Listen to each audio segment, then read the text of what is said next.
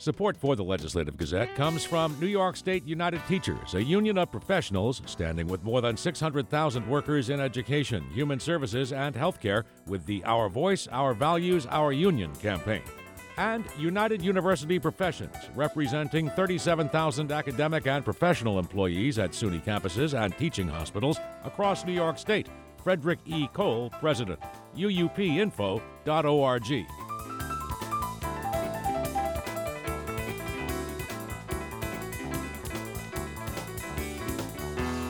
Governor Kathy Hochul says she's not considering raising taxes in her new state budget proposal, due out next month, even though New York's fiscal outlook continues to deteriorate. The Legislative Gazette's Karen DeWitt reports.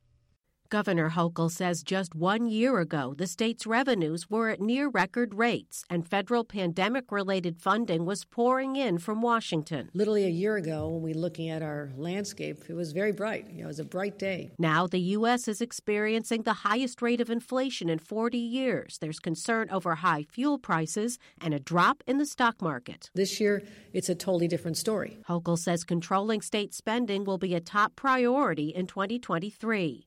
The governor says she's already working on her budget proposal. It's due at the end of January. And she says raising taxes will not be part of the equation. I don't believe that raising taxes at a time we just cut taxes makes sense. Hochul last year initiated a property tax rebate and implemented the final phase of a middle-class tax cut.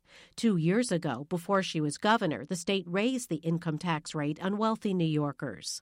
The governor says she's also not reneging on a commitment to fully fund schools under what's known as the state's foundation aid formula. The funding was the subject of a decades-long court battle, which plaintiffs won in 2006. But a plan to fulfill that court order and fully fund the schools was scrapped during the Great Recession. An agreement to fully restore the money did not come until this year. Hochul says there's also built-in increases in health care funding and in the Medicaid program, which is partially funded by the state. She says those increases, which she says are necessary for helping move out of the pandemic, also won't be altered. Those are already committed obligations that we're going to meet. But then there's all the agencies and how we manage those. Hochul's budget director, Robert Mujica, has asked the agencies to hold the line on spending in their budget requests. Mujica says he and the governor took steps in the current budget in case an economic downturn occurred. They held back billions of dollars from pandemic-related federal funding in reserves and are growing the rainy day fund from 4% to 15% of the state's total budget. And he says some big-ticket one-time spending items, including bonus payments to healthcare workers, were financed with one-time sources of revenue from the federal relief packages, so they won't be a burden on future spending plans.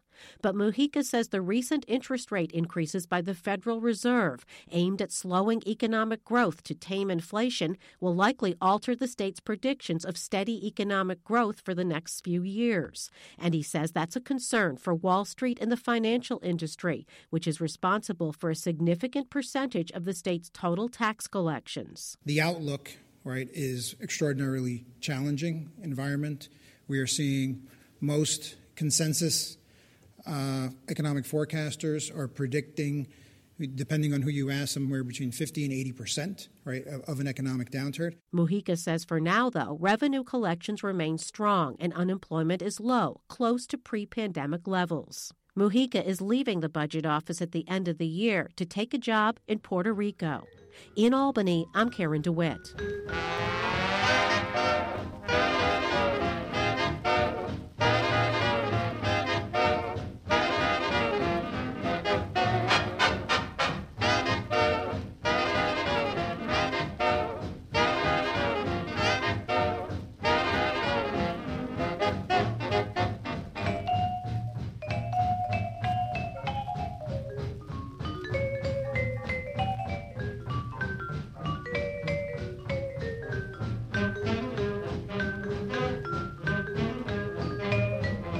You are listening to the Legislative Gazette, a program about New York State government and politics. I'm David Guistina. Legislative Gazette political observer Alan Chartock spoke with Newsday's Yancey Roy about multiple lawsuits filed against New York's new concealed carry weapons law. This all started when the Supreme Court last summer, the U.S. Supreme Court struck down New York's concealed weapons law, which had been on the books for 100 years and had been one of the stricter ones in the country. The Supreme Court said that the standards for getting a license were too subjective, but the state could try again and put in more objective standards. So the Democratic-controlled legislature and Kathy Hochul did just that. Not only did they put a lot of conditions in, such as 18 hours of training before you could get a license, but they also threw into the law dozens and dozens of prohibited places where you could never carry a concealed weapon. This is, places that serve alcohol and parks and government buildings, and the list goes on and on and on. Immediately, guns rights groups said that law was even more restrictive than the one that got struck down. So it sparked just a bevy of lawsuits, 10 and counting so far. Some have challenged the First Amendment, free speech. Some have challenged Second Amendment on the right to bear arms. Some have challenged equal protection under the 14th Amendment. Some have said it's too burdensome. There's a whole variety of breadth and of lawsuits and arguments filed in Western New York, Northern New York, one on Long Island. It's all over the place.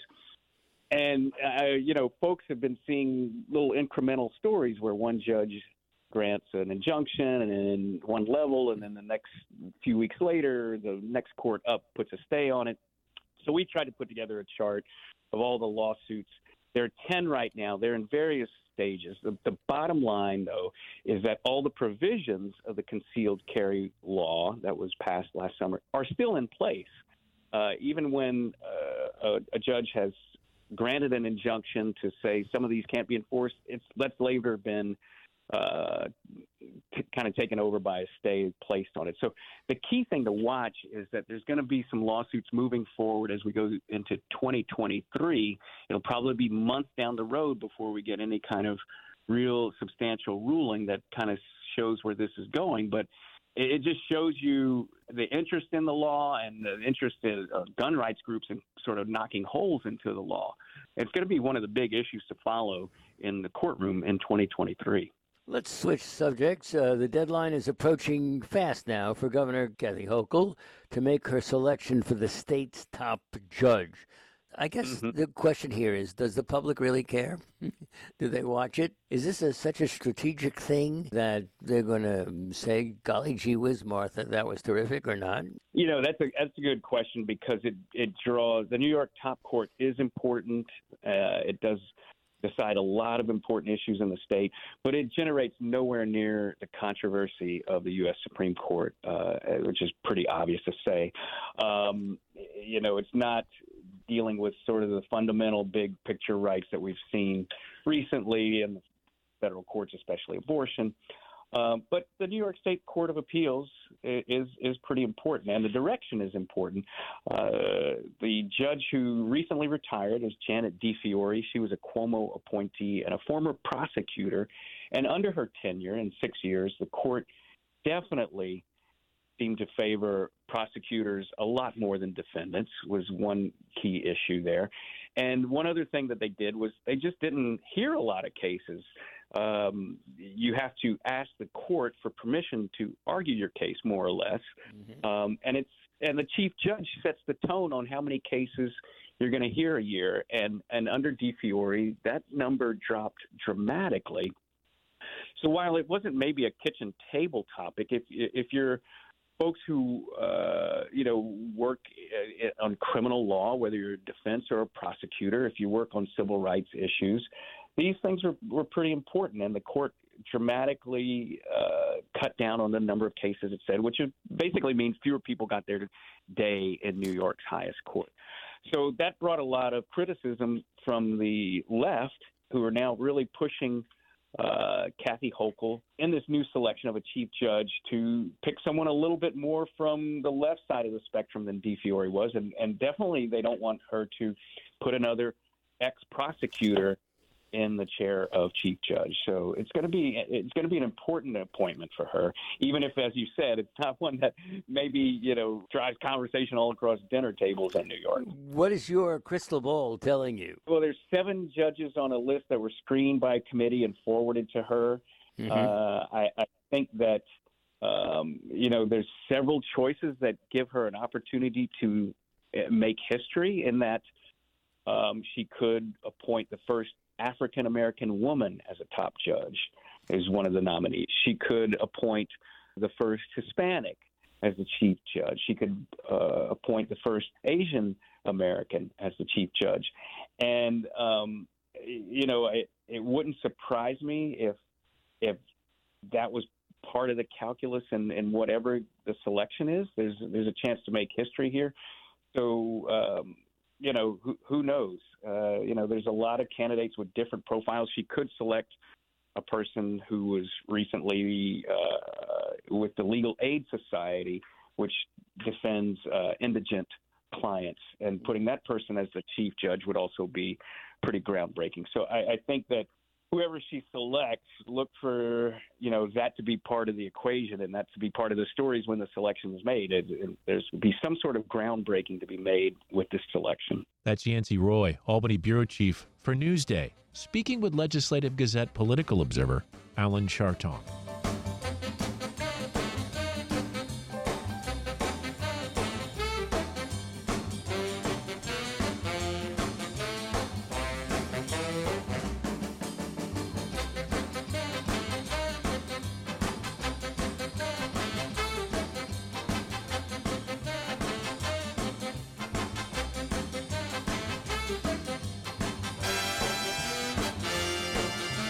You are listening to the Legislative Gazette, a program about New York State government and politics.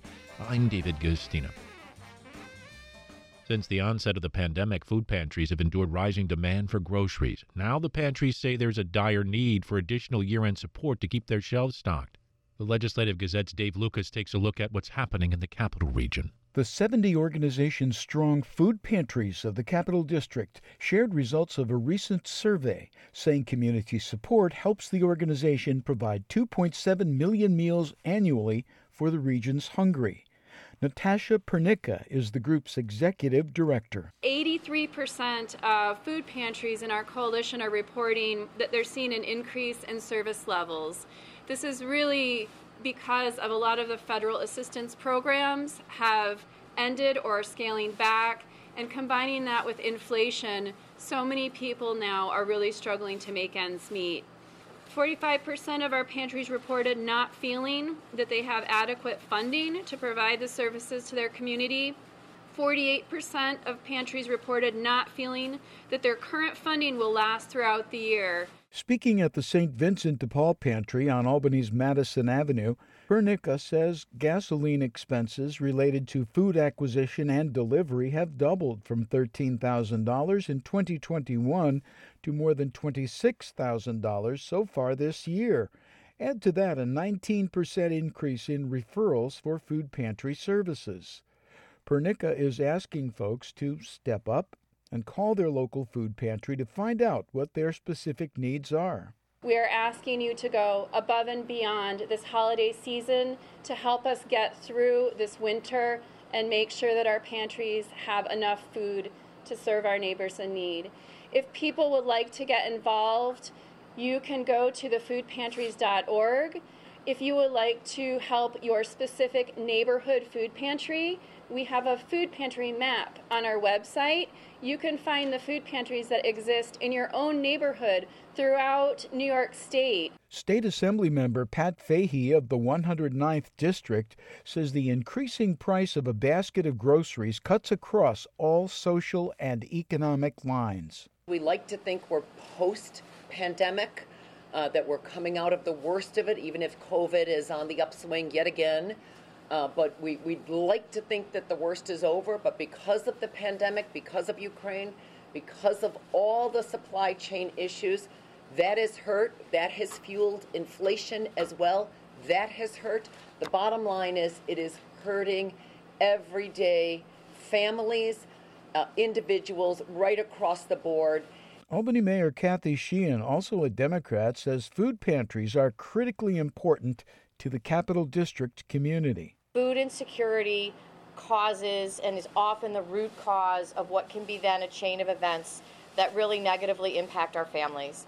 They negatively impact children's ability to learn in school. They negatively impact people's ability to be able to manage their finances and figure out how they're going to be able to stay in their apartment, pay their utility bills, and be able to afford food. And so it causes stress and anxiety, all of which we know contribute to poor health outcomes. So this is a really critical piece of what we need to do to ensure that our families have what they need, particularly in the wintertime. Pernica says the pantries are looking toward the Capitol for help.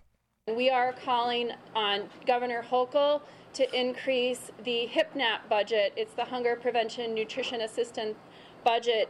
In her executive budget proposal, we're asking for an increase to $63 million in HIPNAP funding for the next year. That HIPNAP funding goes directly to help pantries purchase food from their food banks. The governor's office did not immediately respond to a request for comment. There's more about the pantry's Above and Beyond year-end campaign at wamc.org. For the Legislative Gazette, I'm Dave Lucas. The Adirondack Park Agency approved a campground in Fulton County and heard opposition to a mine in Warren County at its recent meeting. It also continued the debate over road mileage limitations inside the Blue Line. Reporting for the Legislative Gazette, North Country Public Radio's Emily Russell has the details. The Adirondack Park Agency has been working through a big question in recent months. How many miles of roads can and should there be within wild forest land in the park? The master plan for the Adirondacks, which the APA adopted back in 1972, said there should be, quote, no material increase in road mileage from that point on. So first, the APA had to figure out how many miles of roads there were in the park's wild forest land back in 1972. They've now done that. Here's APA Chairman John Ernst at Thursday's meeting. We're acknowledging that 211.6 is the road mileage in 1972, and that's the standard. Now the APA has to decide what the term material increase means and how to even define a road. They also have to balance that debate with ensuring public access to the park.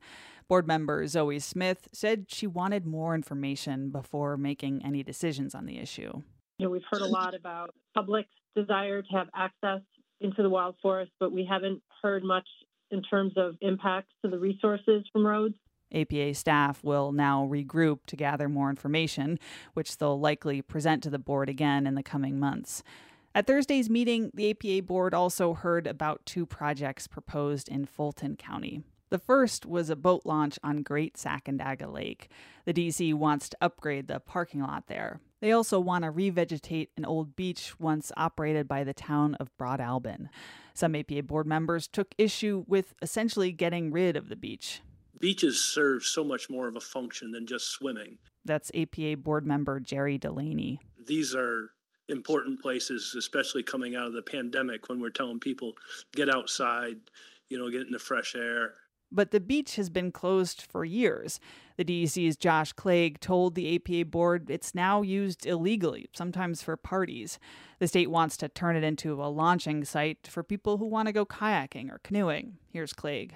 We really followed the town's lead in terms of determining that they were done with the site and knowing that we were not going to be able to meet Department of Health standards and provide a lifeguard, for example, that it was not going to be appropriate for us to try to even maintain it as a beach. With that, the board approved opening the plan up for public comment until mid-January. The board also approved a permit for a campground near Great Sacandaga Lake. Most of the 120 or so campsites within the park's boundaries will be for RVs. Finally, the APA board heard two public comments on Thursday, both about Barton Mines. Barton operates a garnet mine in the Warren County town of Johnsburg. The company applied for a permit last year to extend its operations, but the APA deemed its application incomplete. Beth Marr lives near the mine in North River. She told the board that the mine has been expanding, having more of a negative impact on the area. The ever-enlarging tailings pile is now a constant eyesore, and there's a thrum of machinery during the middle of the night echoing from the 24/7 mine operation. Marr works as a doctor in the area. She said Barton Mine plays an important role in the community, but urged the APA to consider the concerns of locals. My question to you is an ethical one that I've confronted over my career as a hospice doc. Life at what cost? According to the APA, Barton Mine hasn't responded to the agency since its permit application was deemed incomplete last year. It's unclear if or when the company will reapply. That's North Country Public Radio's Emily Russell, reporting for the Legislative Gazette.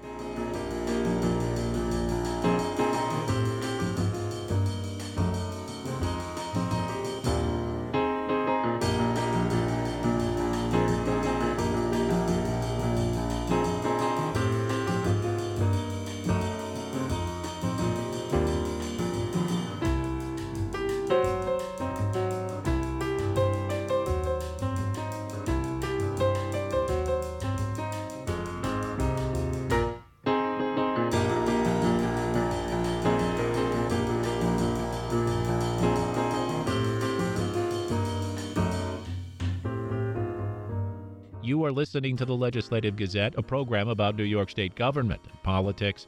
I'm David Gustina. Well, it was a flop in theaters when it was released 76 years ago. But now It's a Wonderful Life is considered a quintessential holiday classic. Nowhere is that more true than Seneca Falls, which claims credit for having inspired the movie's Bedford Falls. Reporting for the Legislative Gazette, WXXI's Scott Feibusch was at the village's annual celebration of the movie and its surviving stars. It's the sound of this season along Fall Street. Teacher says every time a bell rings, an angel gets his wings. If Carolyn Grimes ever gets tired of saying her famous line, you'd never know it more than 70 years later. For almost 30 of those years, she's been on the nostalgia circuit along with her movie siblings from the Bailey family, meeting fans who treat the film as an inspiration. The people that went through the autograph lines shared with me the stories of how the movie had changed their lives and gave them hope, and it really serves a wonderful purpose. It helps a lot of people. The movie's theme resonates deeply with Grimes, whose son committed suicide at age 18. It's why she says she's certain director Frank Capra based the movie on Seneca Falls, where he visited in 1945.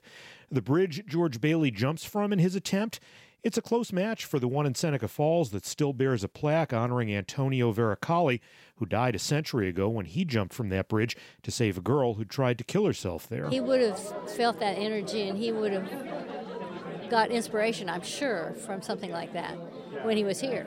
And I do believe he was here because I talked to the barber that cut his hair. Capra died in 1991, a decade before Seneca Falls began honoring the movie that he said was his favorite. I'm Monica Capra Hodges, and I'm Frank Capra's granddaughter. And I'm Hannah Capra Ermy, and I'm Frank Capra's great-granddaughter. The annual weekend-long celebration has become a reunion for the film's family, both on and off the screen. Capra's granddaughter began coming to Seneca Falls after encountering Carolyn Grimes at a flea market on the West Coast. It's given her new insight into a man she knew only as her grandpa who lived in Palm Springs. The meaning of the movie to him was every man's life is important. Every man touches, every person's decisions and how they live their life touches so many others. That's a theme you hear a lot this time of year in Seneca Falls. It makes everybody feel, I've done something. George Bailey never thought he did anything until he got to see what life would have been like if he had never been born. And that's other people say, I bet I've done something too. That's Jimmy Hawkins, who played little Tommy Bailey when he was 4. 4 and a half. That's a big deal.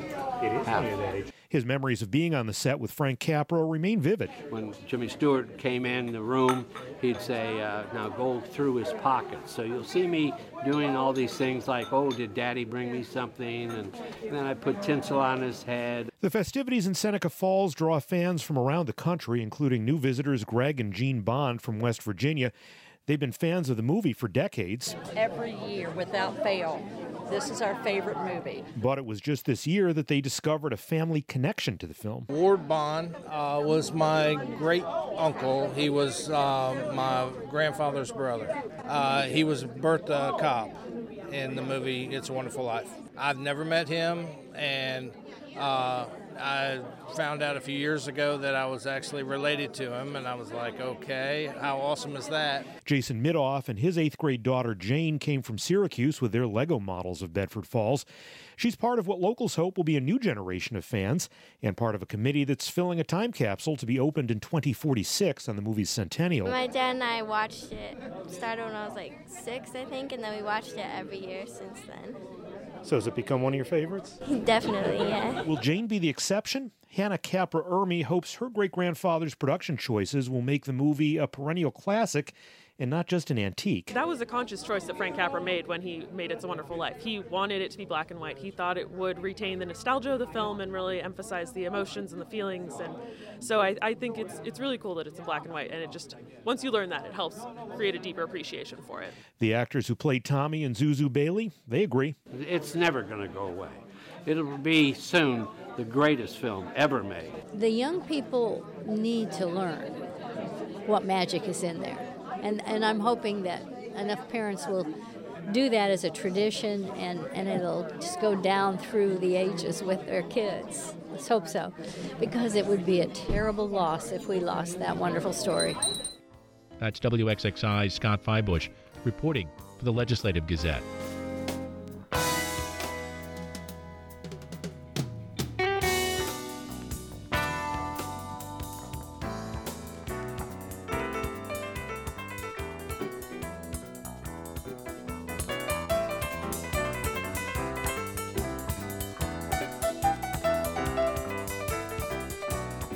And that about does it for this week's show. We had help from the New York State Public Radio Network.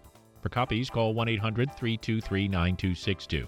Ask for program number 2251. Or just listen online at WAMC.org or schedule a podcast wherever you get your podcast. And join us again next week at this same time for more news on New York State government and politics. For the Legislative Gazette, I'm David Gustina. Happy holidays.